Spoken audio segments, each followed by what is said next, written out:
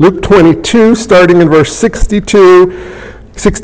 Now the men who were holding Jesus in custody were mocking him as they beat him. They also blindfolded him and kept asking him, "Prophesy, who is it that struck you?" And they said many other things against him, blaspheming him.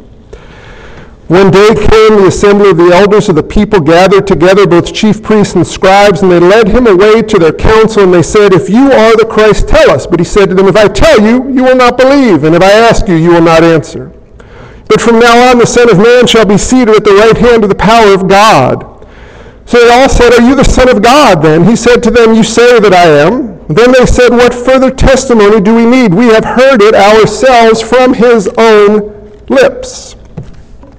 This is the word of the Lord. Thanks be to God. What's going on? Let's just take it out of context and do what we want with it. Sound good? Guys, you got to help me out. Come on, I have one cup of coffee. I'm tired. I need y'all today. You ready?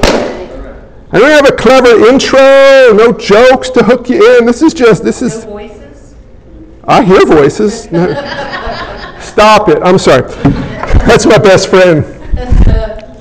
So in the trial phase, Jesus has been captured. I'm joking, just in case you're wondering. It's not my best friend. Anyway, we'll move on. I'm joking totally. Back to the focus. Jesus has been captured in the Garden of Gethsemane. And what you'll see as you read the four Gospels together is there are six, technically two, but reality 6 trials Jesus goes through.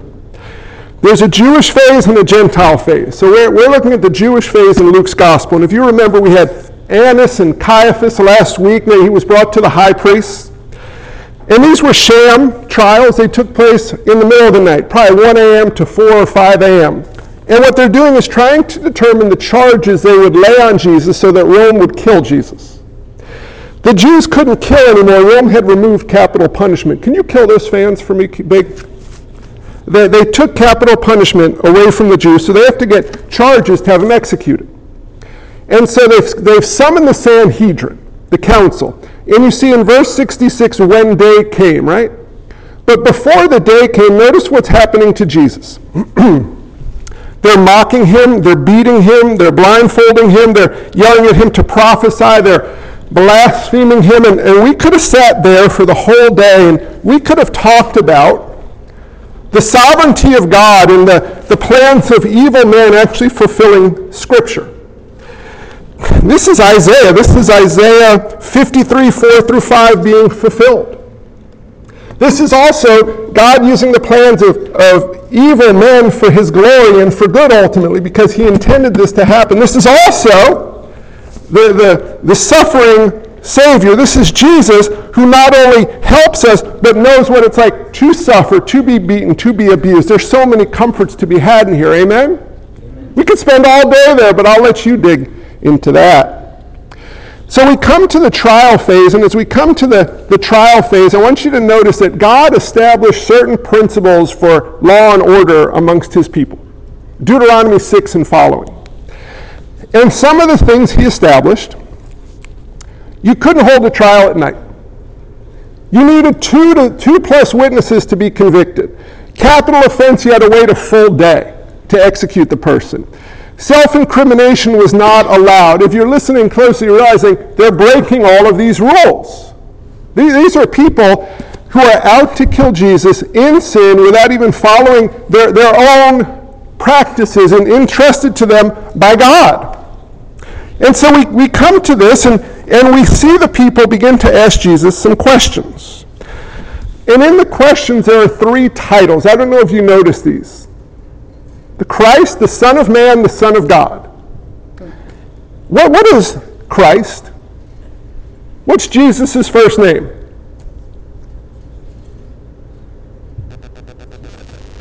Who said that? Rich? He wins the theology award. Thank you. Jesus' first name? Jesus. Last name? Christ, right? Middle initial?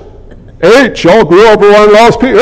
I grew up thinking, right? City kid, let's say lost. Jesus' last name actually would technically be a little bit confusing. It would be Bar Joseph, if you want to Anglicanize it, son of Joseph, even though he wasn't really son of Joseph. Bar Yahweh would be more appropriate.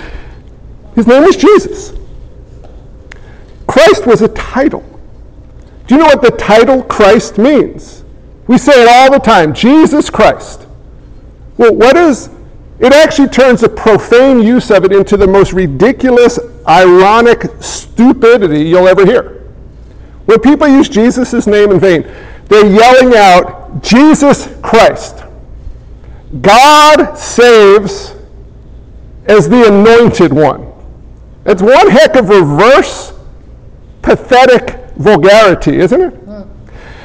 The Christ, it means anointed one. It has kingly overtones. Luke has brought us through many times to let us know Jesus is the Christ. It's a name bestowed by God upon the one through whom he would save people from their sin. The name bestowed by God upon the one he has consecrated to save people from their sin. Who is Jesus? Jesus is the Christ. And it says right here, if you are the Christ, verse 67, tell us. And he says, if I tell you, you'll not believe. And if I ask, you'll not answer. If I ask what? Who do you say I am? They won't answer. But slow down a minute. Do you realize Jesus is the Christ, the anointed one, the one consecrated by God to save people from their sins, from the wrath of God, so we might live with him forever? Why did the people not know he was the Christ here? We'll get to that in a minute, but just think about that. You need more evidence? We'll get to that. Then it says, Son of Man. You all heard that expression before, especially if you've been around a while. Luke brings it up several times. It's Jesus' most favorite title to use of himself, the Son of Man. We even sing a song by Andrew Peterson, Son of God, Son of Man. You wonder why I don't have an album releasing anytime soon? I was a music teacher at the School for the Deaf. Ouch. They fired me. Anyway, back to the text. It comes from Daniel. Daniel 7:13, I saw in the night visions, and behold, with the clouds of heaven there came one like a son of man. He came to the Ancient of Days and was presented before him, and to him was given dominion and glory and a kingdom, that all peoples, nations, and languages should serve him. His dominion is an everlasting dominion which shall not pass away, and his kingdom one that shall not be destroyed. What does it mean he's the Son of Man? He's a divine ruler and judge, a man whose glory comes from his divinity. You hear that? A man whose glory comes from his divinity. How's that work? The divine ruler and judge.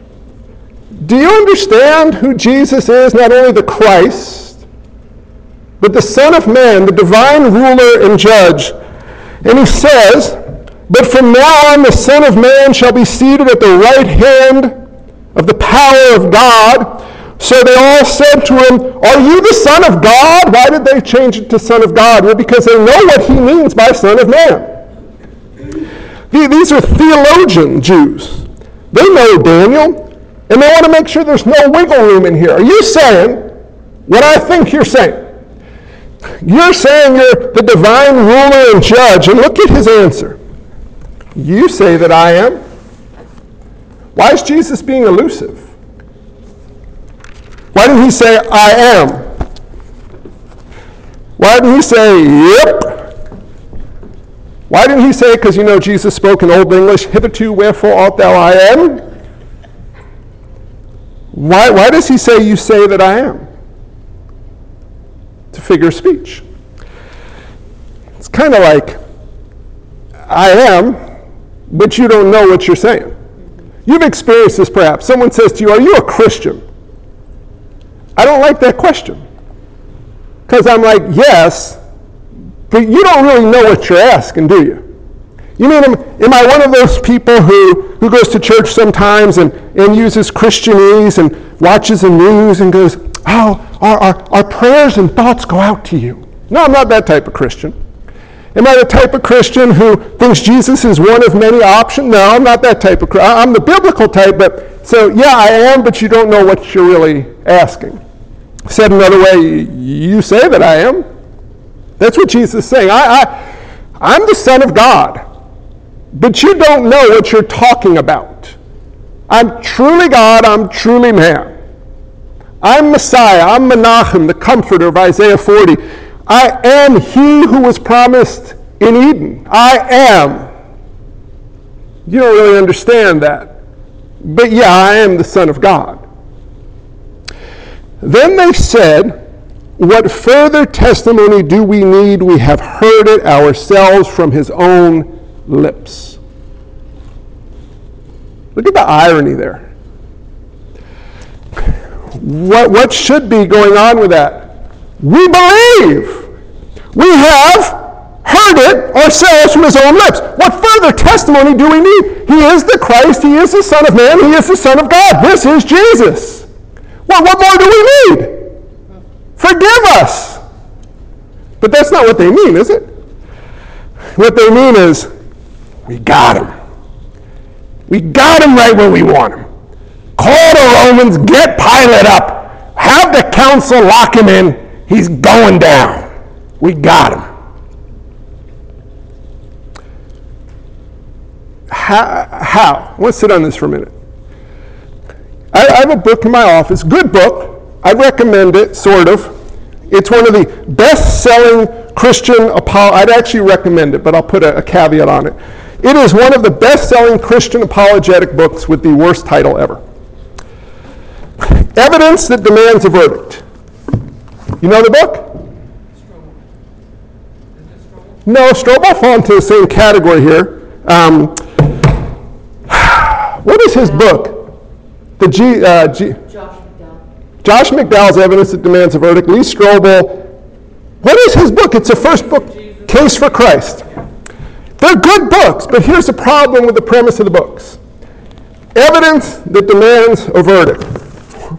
Well, there's a whole lot of evidence, and it got a verdict. Why didn't they look at the evidence? You brought dead people back to life. Whoa. You made food out of nothing. You explained Scripture so clearly. You performed signs and wonders as prophesied in Scripture that you would. Okay, I get it. I saw your resume, you are the Christ. Why didn't they believe that way? How often do we try to present the gospel as this? Do you know that God created everything? And that Jesus rose from the dead, and there's so much clear evidence that he really rose from the dead. Why would the apostles be willing to die for a lie? Right? Good point. If he didn't really rise, why wouldn't someone have produced the body? Good point, right? We know where he was killed. We know where he was buried. It would be so easy to disprove. Why? How did they get by the Roman guards? How do you overpower Roman guards as some chicken fishermen and take the body and hide it so no one can find it? The clear evidence points to the fact Jesus rose from the dead. Here's what you get when you share that with lost people. All right, you got a good point. They just add that piece to their buffet style of religion. Maybe he rose from the dead. That's awesome. I'm glad that works for you. You ever experience this? Why? The issue is not evidence. You could have no more. Judas, 3 years with Jesus. You think he was like, I need a little bit more evidence. I'm a little bit confused on this one little item. Like when you made the fish, why were there still tails? Right? It's never been about evidence, yet when we share the gospel, don't we try to present evidence and get people to say, you're right, it carries the day, and then you wonder, why don't people believe? Because it's never been about the evidence. It's about suppression of truth. Here's where apologetics goes, biblically. Your view of life makes no sense. It's totally irrational. Totally irrational. Example. Well, I think when people die, they go to a better place if they try their best. Okay? You respond. It makes no sense. First of all, what do you base that on? Like wishful thinking? Like what is your foundation? What's your anchor on which you base when people die, they go to a better place? It's just because you want it to be? well, I want to be a bear. Wrong noise. You're not a bear. Anyway. Like, yes, there's a part of that we desire to be true, but what makes it true? And then can you define for me what's good? What's good enough? Is it like all of the time, 50%, 75%? Like, how do you know if you've been good enough? And then what happens if you're not good enough? Have you ever met someone that wasn't good enough? Says, I believe people go to a better place when they die if they try their best, but I didn't try my best, so I'm going to hell. Have you ever met that person? And so what you then pivot to the person is into the gospel through the biblical account. We all desire to go to a better place when we die because we know this can't be all there is, and this is just very hard. It couldn't have been made this hard to be, and then we just disappear. There has to be more. And the good news of Scripture, the good news of the gospel is not only is there more, but there's a way to actually not only go to a better place after you die, but to be with God face to face, to have all of your desires satisfied, and not only after you die, but before you die, to know God and be known by God as his child. And would you like to hear how this is so, and this good news of great joy, which if you actually stop and think about it, is the most sane thing you'll ever hear, because it's the only worldview that fits into the reality in which we live. What's the evidence? Here's the pivot. We try to present people with Jesus' resume, and we ask them if they want to hire Jesus to be their personal Lord and Savior. Do you know how heretical that is? As if Jesus is sitting there and we're like, shh, quiet, I'm reading your resume. So you created everything, did you? Big shot. By you and through you and for you. Woohoo. Oh, no. What's this nonsense? You say that you sit over me and you're going to judge me? Nah, you're fired. I like this one, this little God. This little God who will do what I want, when I want, how I want. If I just kind of appease.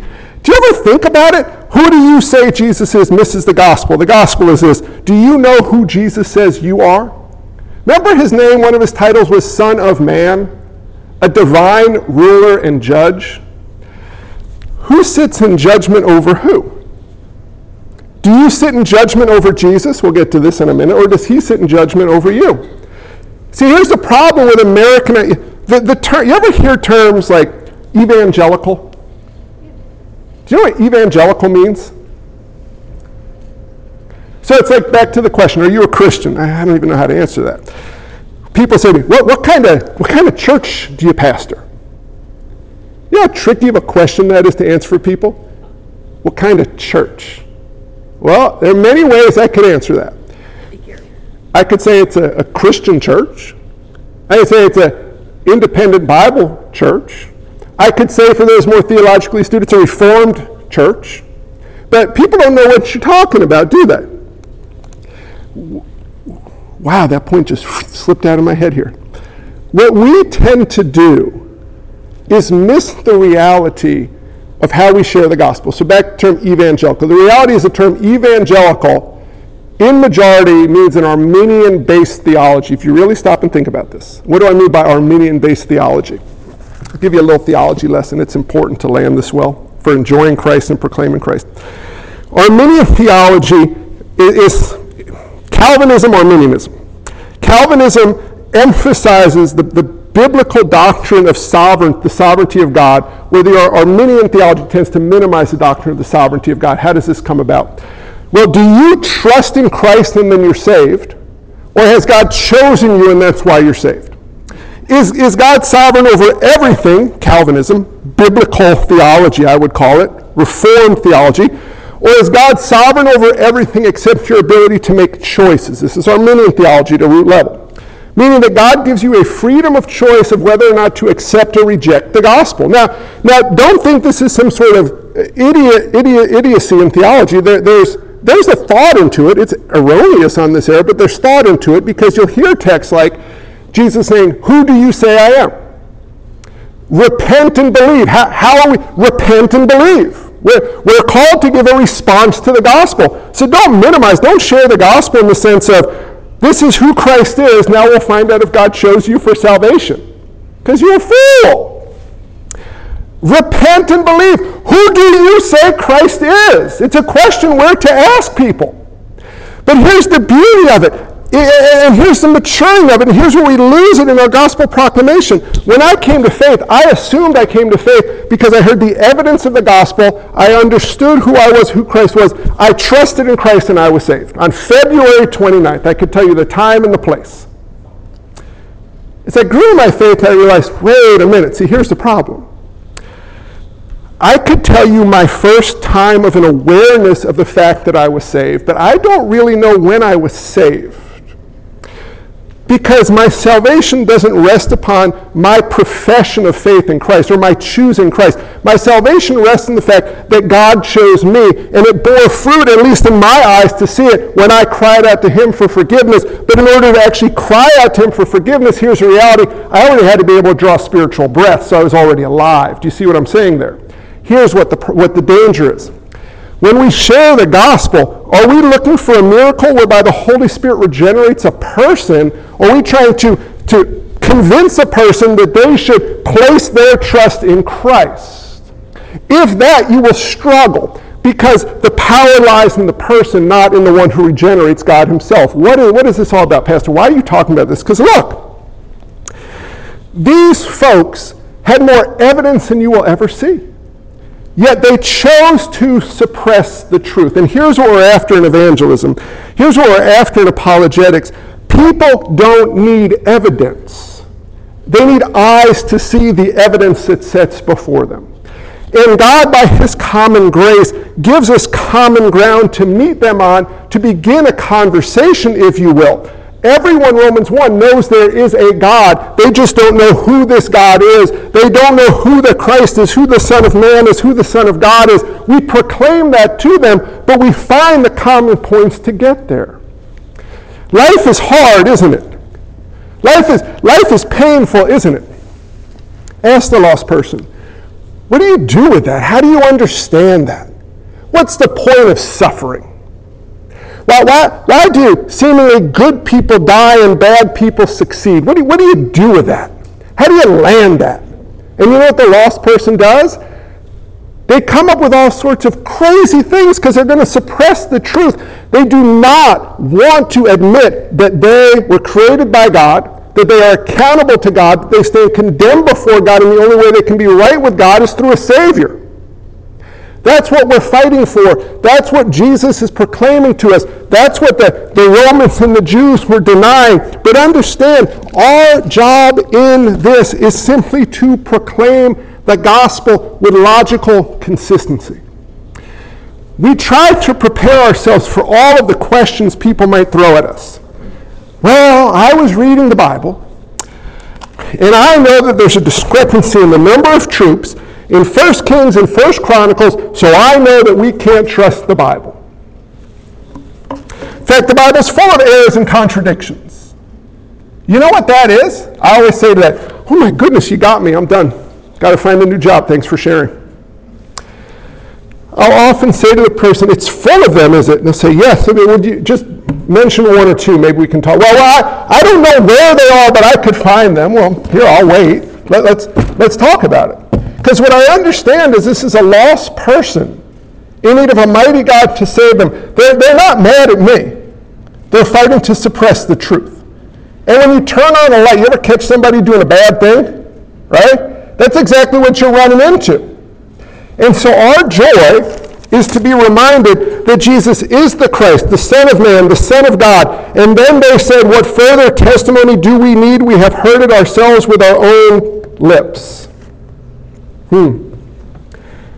Suppression of the truth. It's not a lack of evidence. There's ample evidence. We need to understand how to present the evidence going to the gospel, but the goal is not to show them how the evidence proves Jesus is the Christ. The goal is to show them the gospel and then explain to them how the way they look at life, namely suppressing the truth, is irrational, and only the biblical account is rational. That's kind of the deep end of the pool. I hope that made some sense. The joy in it comes from the fact that if you are saved, you're saved because God chose you. And if God chose you, he will never unchoose you. And you can know with absolute certainty you are saved because you know that God chose you. You're not wondering if your choosing of him really took.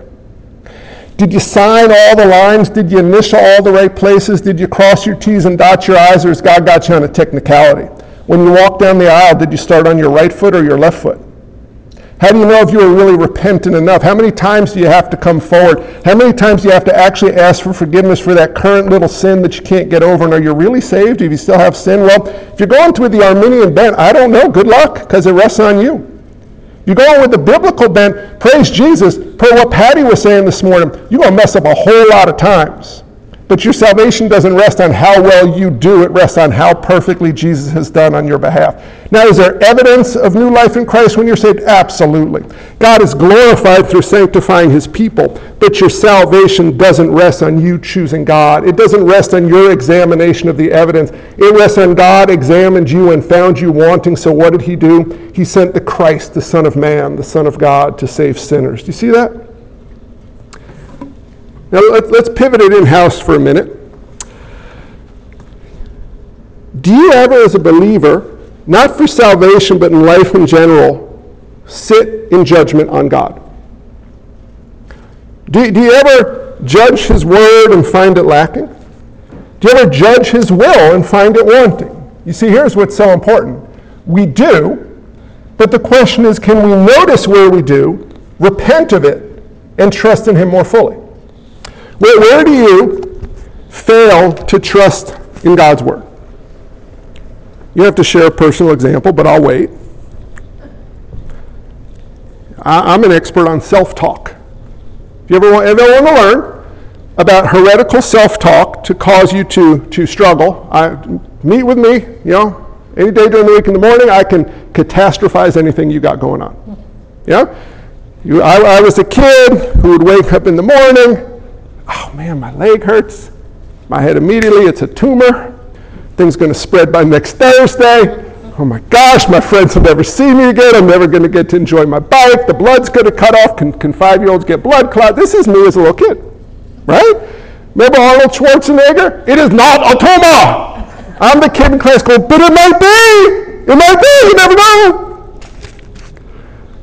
Well, you see, that sort of mindset sits in judgment on God. Because behind it, deep-seated in it, is a mindset that says, he's not really good like he says he's good. He doesn't know what he's doing. You can't really trust him because he's a busy guy. See what's going on there? You ever look at yourself in the mirror and go, man, I stink. Or maybe you look at yourself in the mirror and you go, man, God had a good day the day he made me. Right? They're both pride. It's both too much focus on yourself. And they're both missing the reality of the truth of God and how God sees you and who you really are. You ain't that great and you ain't that bad, but you have far more worth than you ever realized. Well, what we're doing is we're sitting in judgment and we're determining whether we agree or disagree with God. You have a book of the Bible you just don't like? Careful with that. Because that's telling you, quit talking about that stuff. Nobody cares. Talk about this stuff. Grandpa, nobody wants to hear that boring story again. Tell us about the time when you went to Normandy and stormed the beaches. We like that story. Well, first, he's not your grandpa. And second, every word of God is a gift to us. But what I'm after is, well, what about where you know God's will, but you just decide, nah, I know better? You know those little areas of sin that tempt you in? Yeah, that's going to really give you true joy, and if you trust Jesus, it's not going to work out so well. If you really give to Jesus of your time like he calls you to, well, you can't get done what you want. Your kingdom's going to fall apart. You can't trust Jesus on that. Come on, you know what you got to do. You know where I'm going? Do you know why we do that? That's who we are in our flesh. That's who we are in Adam. We fight to suppress the truth. We convince ourselves, nobody's looking, nobody will know. You know those things you think about in your head that you would never tell anybody? Well, they're all on your Google history. Can you imagine?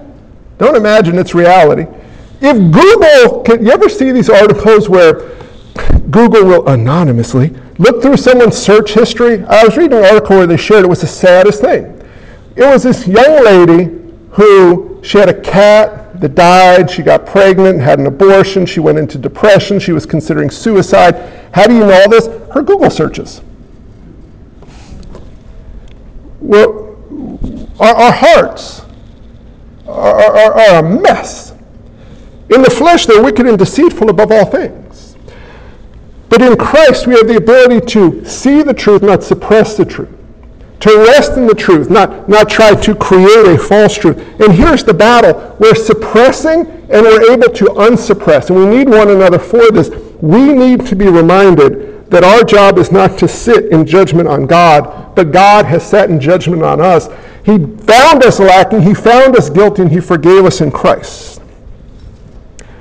And then we need to remember who Christ is. This is so simple, so basic, so repetitive week by week, and we forget it so quickly. He's the Christ. He's anointed by God to save people from their sin as a king.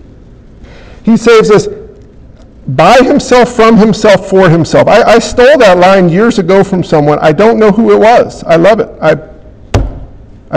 One day I think it might be a guy named Paul Washer. I'm not 100% sure. I didn't make it up on my own. He saves us by Himself, from Himself, and for Himself. Isn't that marvelous? Why? He chose you to be His very own. He's a Son of Man. He's a divine ruler and judge. You ever see something that's wrong and you know it's wrong and you want it to be made right? Usually it involves someone else, not yourself. Amen? You ever see something and it's just flat wrong and you want it to be dealt with? Well, Jesus saw it too. And He will deal with it. But He also saw you and dealt with you by grace. Not by carrying out His judgment upon you, but by taking the judgment you deserve upon Himself. Why is He standing trial?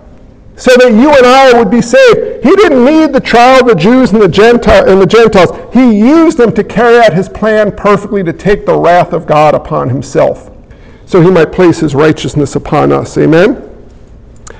Then you look at verse 63 and 65. They're holding Jesus in custody and mocking Him, and they beat Him, and they blindfolded Him and kept asking Him, prophesy, who is it that struck you? I'm not going to get into a little snarky comment there, because never mind, stay focused. Whoop, talking out loud, yep.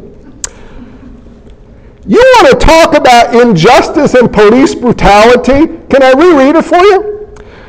They were holding Jesus in custody, mocking Him as they beat Him. They blindfolded Him and kept asking Him, prophesy, who is it that struck you? And they said many other things against Him, blaspheming Him.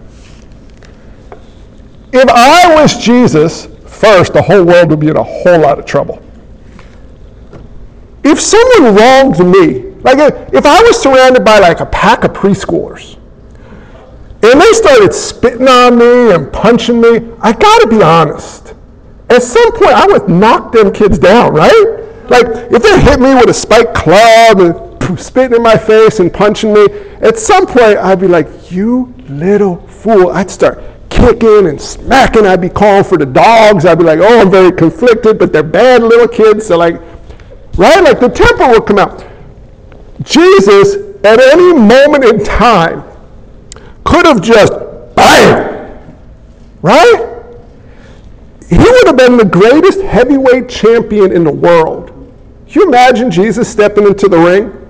He'd just come in, right? He'd ride a donkey down the aisle. They'd be singing like Amazing Grace. I'll get back on the text.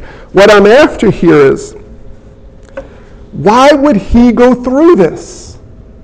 Why did Jesus let people hold Him in custody? Why did He let people mock Him and beat Him? Why did He let people blindfold Him and blaspheme Him? Why did He let them do that? Because He came to save people just like that. I can't look down on these people because I'm one of those people. We have the same ancestry in Adam.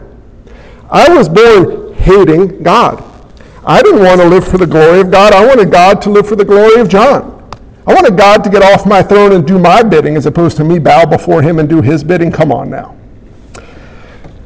But in his grace and mercy, the Messiah, who is the Son of Man, who is the Son of God, forgave me, made me anew, allowed me to see the truth which I was suppressing.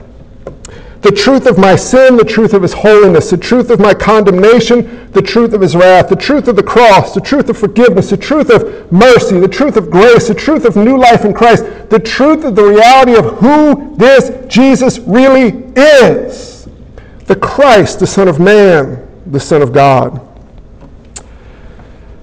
Way back in the day, and I'll close here, I met this girl when I was in college. Her name was Laura Cameron.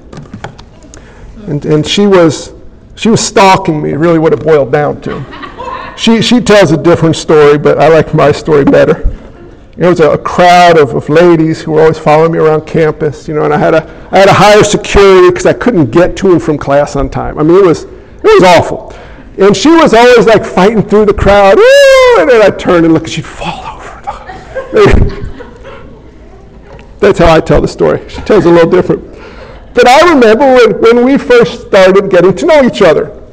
And in hindsight, I'm thinking out loud, I see some problems. I remember one of the first things we did is we went from the gym on campus, and she made me carry like 4 gallons of water from the Wegmans back to her dorm. And see, I was so smitten, I actually carried the water, right? Now I'd be like, you're kidding me? That's one of the kids. Call Amazon. We got Amazon now.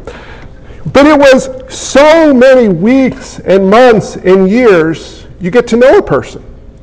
You hear their stories, you learn about their personality, you see behind the scenes, you're so smitten with a person, you want to know as much as you can about them, share as much as you can about yourself with them so you can enjoy each other. Now I know a whole lot about her, but every once in a while you still learn something new. She's just a regular, ordinary person. How much more so the God of the universe? I love my wife dearly. She's the best lady on the planet, but the reality is, not in my eyes because I have issues still, but Jesus is better than Laura.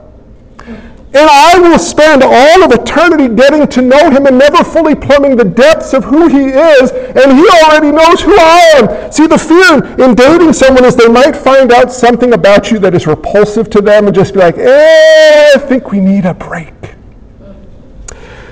Well, Jesus knows everything about you, and he doesn't say, I think we need a break. He says, I think you need to see how much I actually love you because you don't see it yet. You and I get to spend the rest of our lives, if we steward them well, letting go of the truth that we're trying to suppress so we might see Jesus more clearly in reality. Here's the kicker. You cannot do it on your own. The Holy Spirit does not work in the life of an independent believer in isolation, the same way he works in the life of a believer living in fellowship with one another. Because we need the counsel of one another to say to one another, why don't you lift your hand off of that and see what's under there? It's not as bad as you think. It's far more wonderful than you can imagine. You can trust Jesus. He is the Christ. He is the Son of Man. He is the Son of God. But above all of those things, he is your friend, he is your Savior, he is your King, he is your God, and you are his child. Now the men who were holding Jesus in custody were mocking him as they beat him. They also blindfolded him and kept asking him, prophesy, who is it that struck you? And they said many other things against him, blaspheming him. When day came, when it was acceptable to have this council, the assembly of the elders, the Sanhedrin, of the people gathered together, both chief priests and scribes, and they led him away to their council. And they said to him, if you are the Christ, tell us. But he said to them, if I tell you, you will not believe. And if I ask, you will not answer. But from now on, the Son of Man shall be seated at the right hand of the power of God. So they all said, are you the Son of God then? And he said to them, you say that I am. Then they said, what further testimony do we need? We have heard it ourselves from our own lips. Let's pray.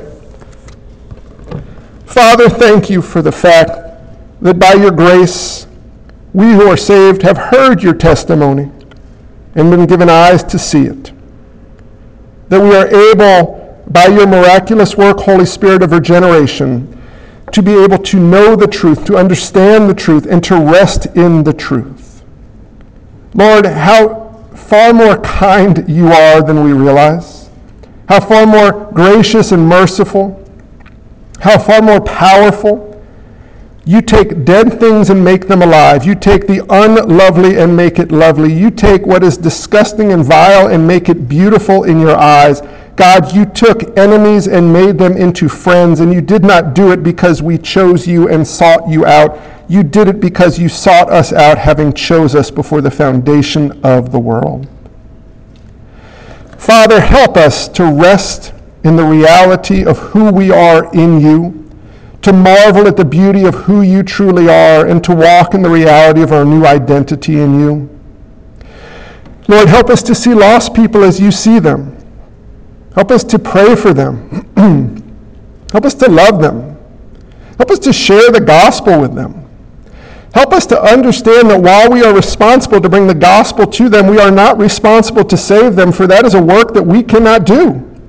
That is a miracle. It requires you, Holy Spirit, to cause them to be born anew. And we pray, Lord, that you would do that. We pray for those we know well, that we live next door to, that we work alongside, that we love dearly even in our very own homes, who do not yet know you, that we would rest in the reality of who you are, proclaim the gospel to them in every opportunity we have, walk following you before them, so they might see how we live in your power. And we pray that through such, Holy Spirit, you might save them.